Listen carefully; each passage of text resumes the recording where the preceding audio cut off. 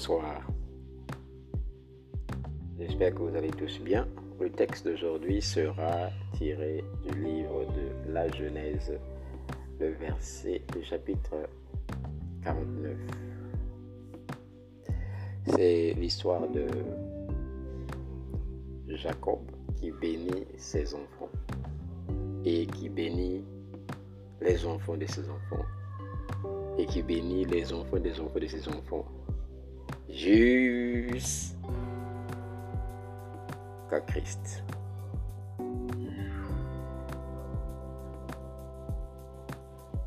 Nous allons voir comment la parole d'un ancien, la parole d'un père ou la parole d'un parent affecte ou peut affecter, impacter, tracer la destinée de ses enfants et de ses descendants. Ici, nous voyons dans Genèse 39, je ne vais pas lire le passage, je vais seulement faire des commentaires en passant. Jacob appelle ses fils, ils s'assemblent et il leur dit ceci: assemblez-vous, je vous annoncerai ce qui vous arrivera dans la suite des temps. Donc le père appelle les enfants et leur dit, va tracer l'avenir de ses enfants avec la parole qu'il va prononcer. C'est déjà pour nous dire que la parole a une grande valeur. De toute façon, la Bible dit, le pouvoir de la vie et de la mort se trouve sur la langue. Alors, on ne va pas tout lire le truc de bénédiction parce que c'est assez long.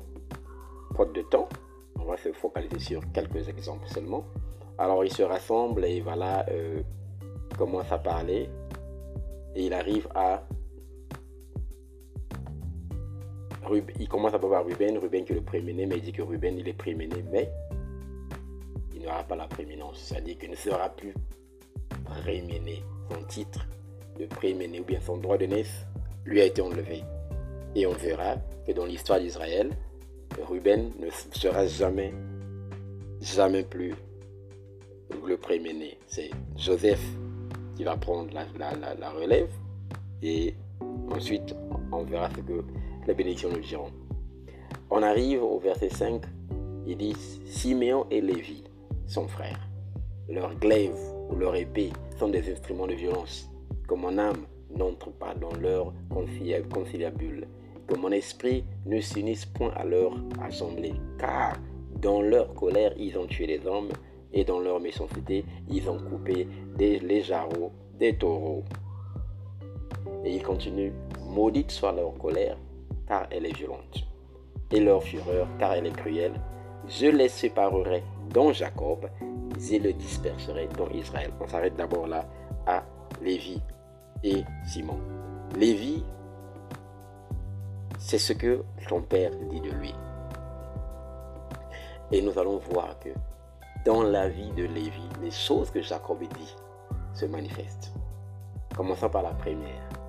Lévi et Simon ont tué des gens avant que Jacob ne meure, avant que la bénédiction n'arrive. C'est eux qui avaient motivé à tuer les fils de Shemek, de Sheken plutôt, quand le prince de Sheken avait violé leur sœur Dina. Ils ont tué, ils ont massacré les gens. Et qu'est-ce qui se passe? Jacob prononce ces paroles. Il les appelle bénédictions, en outre. Et on va suivre, ça va suivre la lignée de Lévi. En particulier, Moïse est fils de Lévi. Qu'est-ce que Moïse va faire quand il est en Égypte? Il va tuer un Égyptien.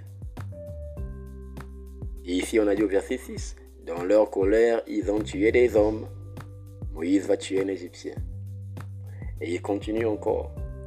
Que leur colère soit maudite, tu es violent. La colère est violente, tu as déjà démontré dans ta colère. Moïse, tu es un homme. Et dans leur fureur, les cruels. Moïse, c'est quoi encore? Dans la colère de Moïse et dans la colère de Aaron, qu'est-ce qu'ils font? Ils vont déshonorer Dieu. Ils déshonorent Dieu dans leur colère devant le peuple. Et c'est ça qui leur coûte l'entrée à la terre promise.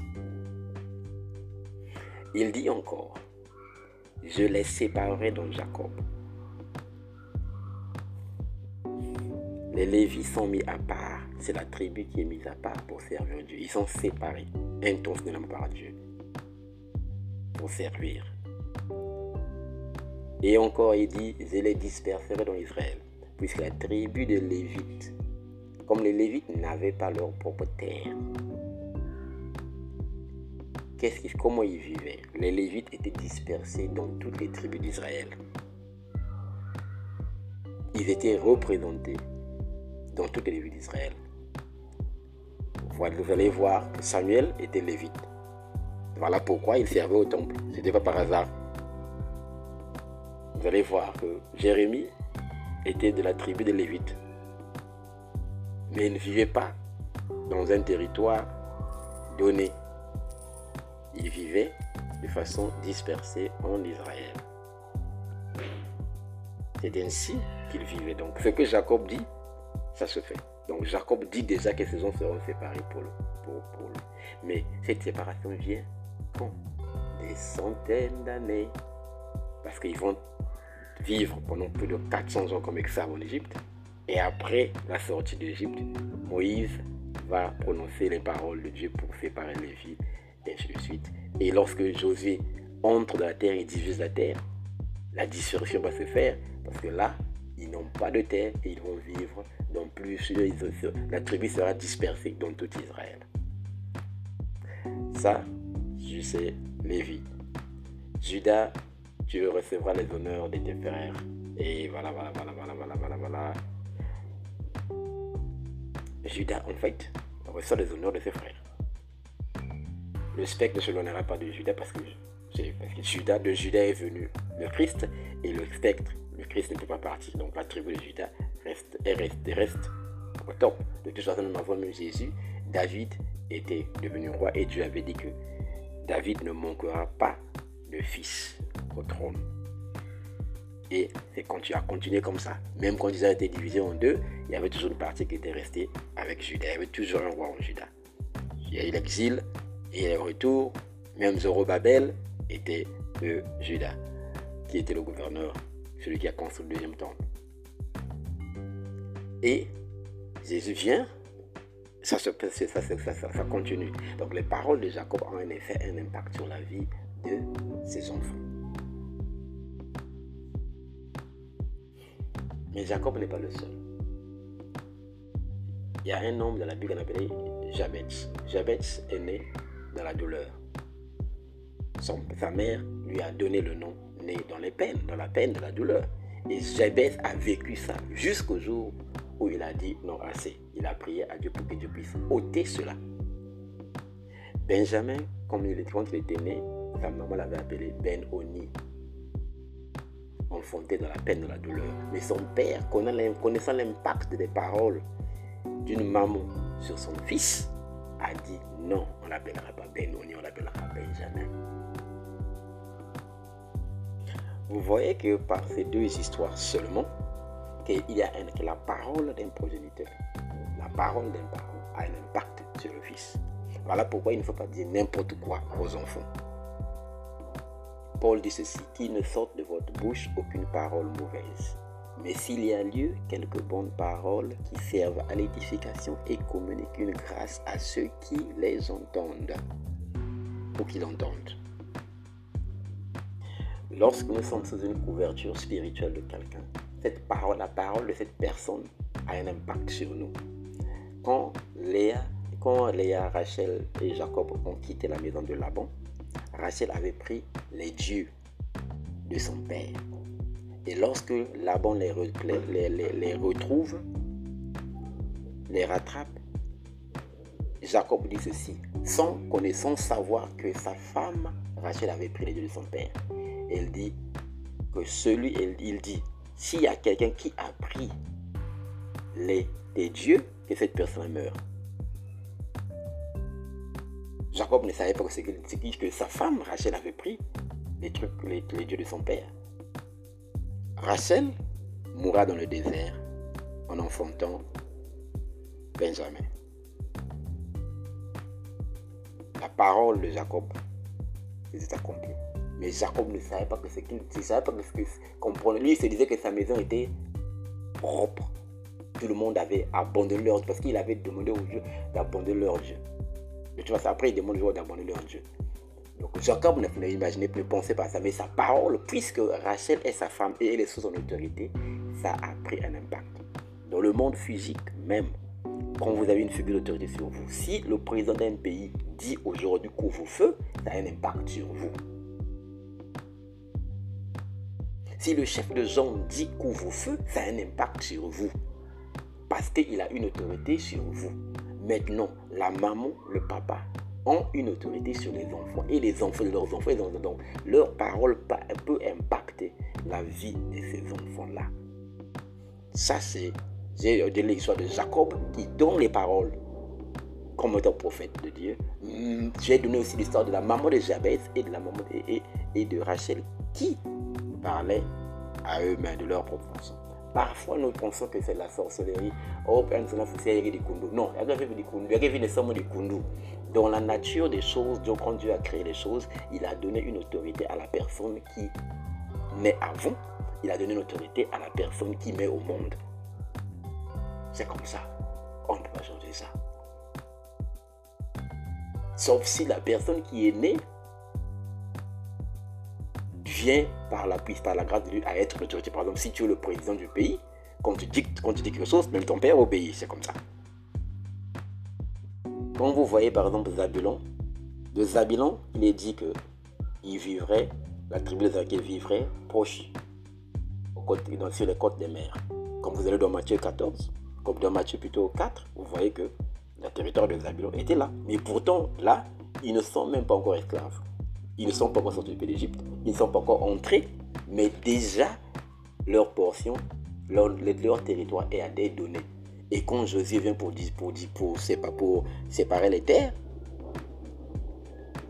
il donne à Zabulon l'endroit que Jacob avait donné déjà à Zabulon.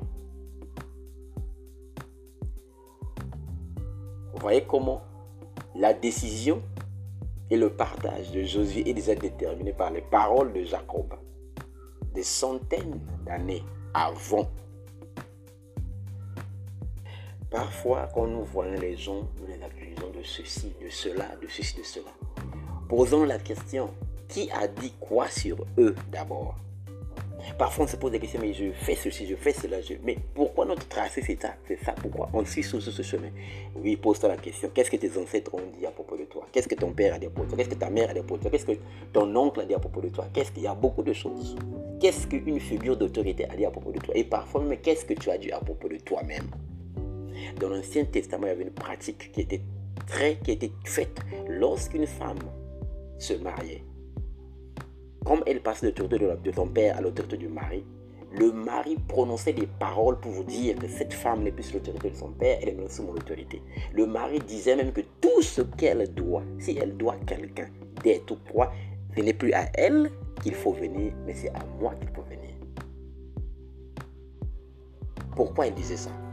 Parce que il y avait même des signes, et la Bible dit que si la femme avait fait un vœu, le jour où elle se mariait, le mari avait l'autorité, selon la loi et selon devant Dieu, de dire que ce vœu qu'elle a fait, je l'annule, et ce vœu était annulé. Imaginez qu'une femme dans sa colère dise que mais non, le jour où elle va se marier, cette parole-là peut la poursuivre. Maintenant, si le mari n'est pas au courant de ça, 2 ans, 3 ans, mais en fait, elle s'est scellée elle-même. Maintenant, si le mari est au courant de ça, le mari doit prononcer des paroles pour annuler ce vœu-là parce qu'elle est sous l'autorité du mari. Dans l'Ancien Testament, c'est comme ça que ça se faisait.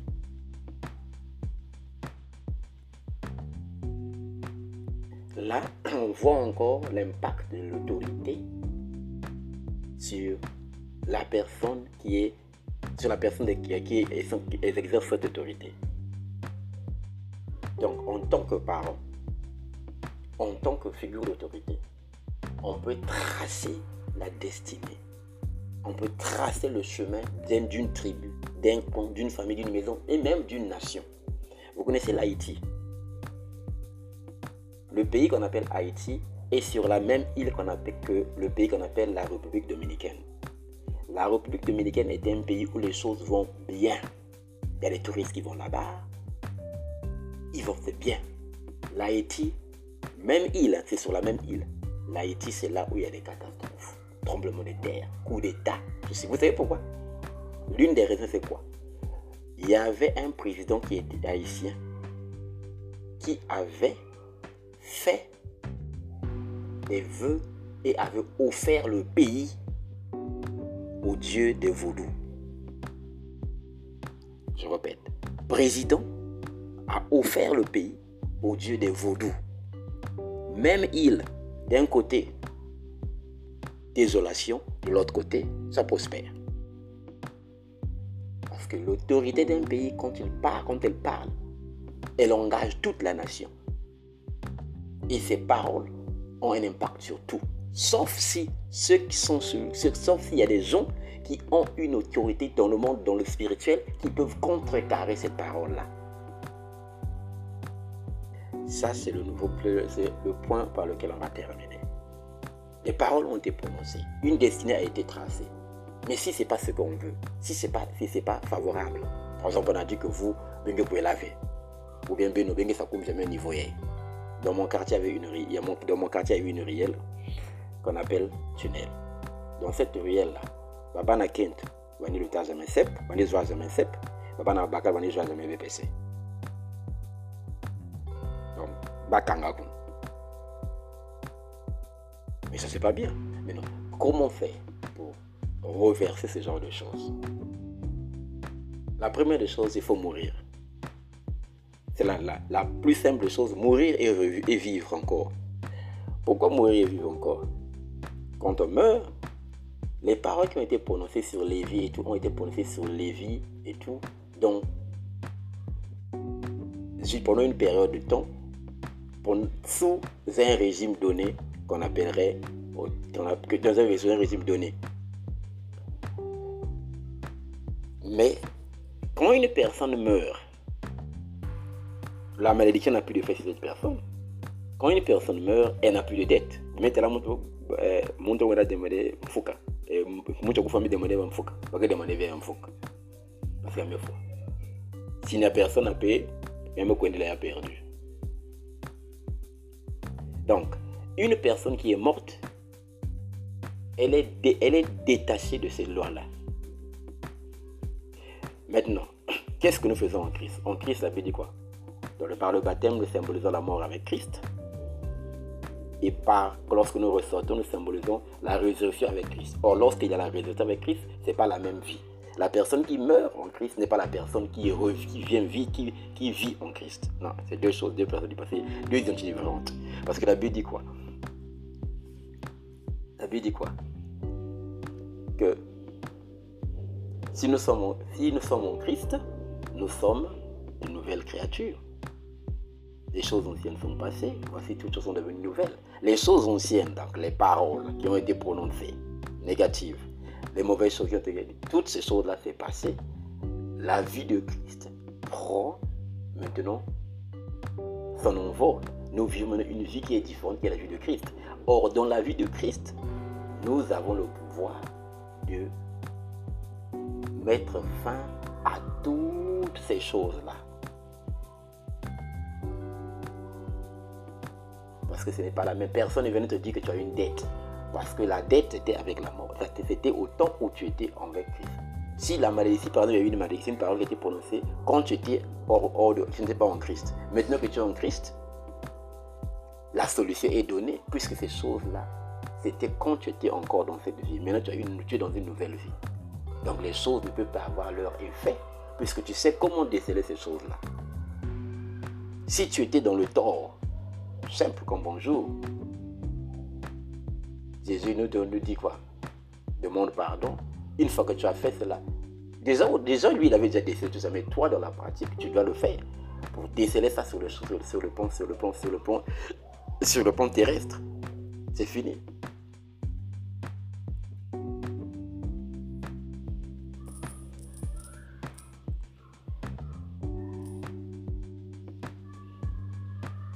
Et en Jésus-Christ, nous sommes bénis de toutes les bénédictions de Dieu dans les lieux célestes.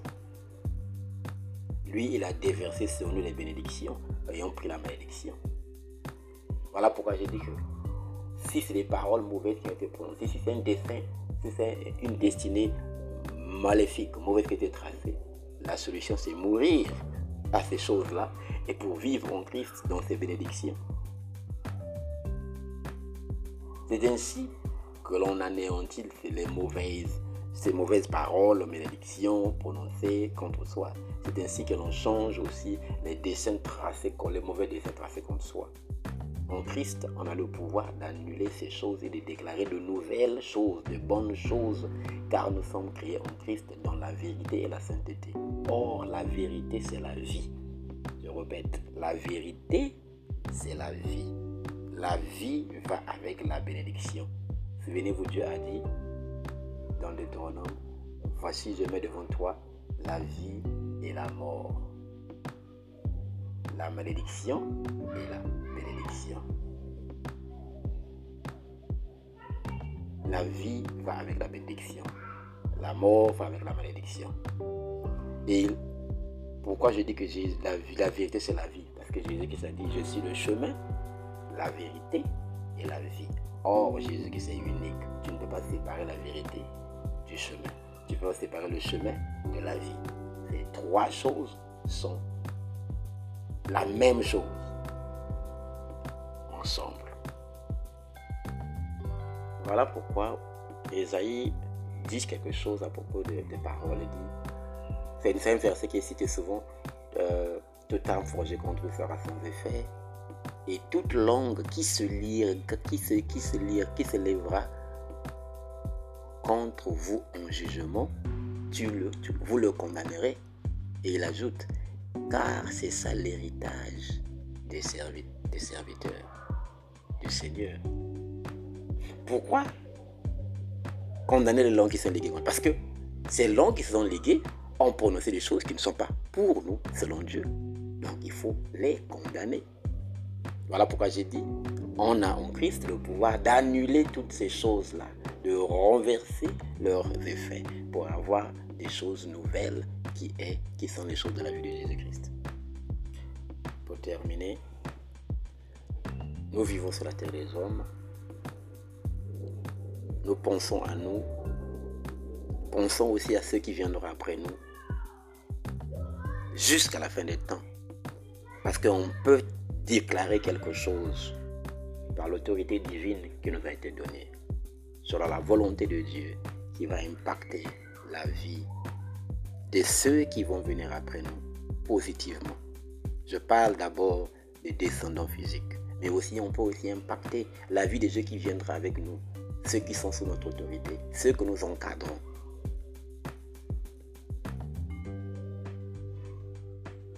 S'il y a quelque chose qui a été dit sur vous par quelqu'un qui soit négatif, pour renverser ça, Christ a l'autorité sur toute autorité. Donc en Christ, ça peut et va être décelé.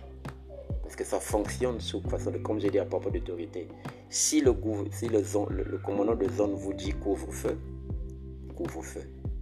Mais si le président dit, après que le commandant de zone ait dit couvre-feu, pas de couvre-feu, la parole du commandant de zone devient nulle et sans effet. C'est la parole du président qui va primer. Or, Jésus-Christ, c'est le roi des rois, donc sa parole prime sur toute parole qui était prononcée.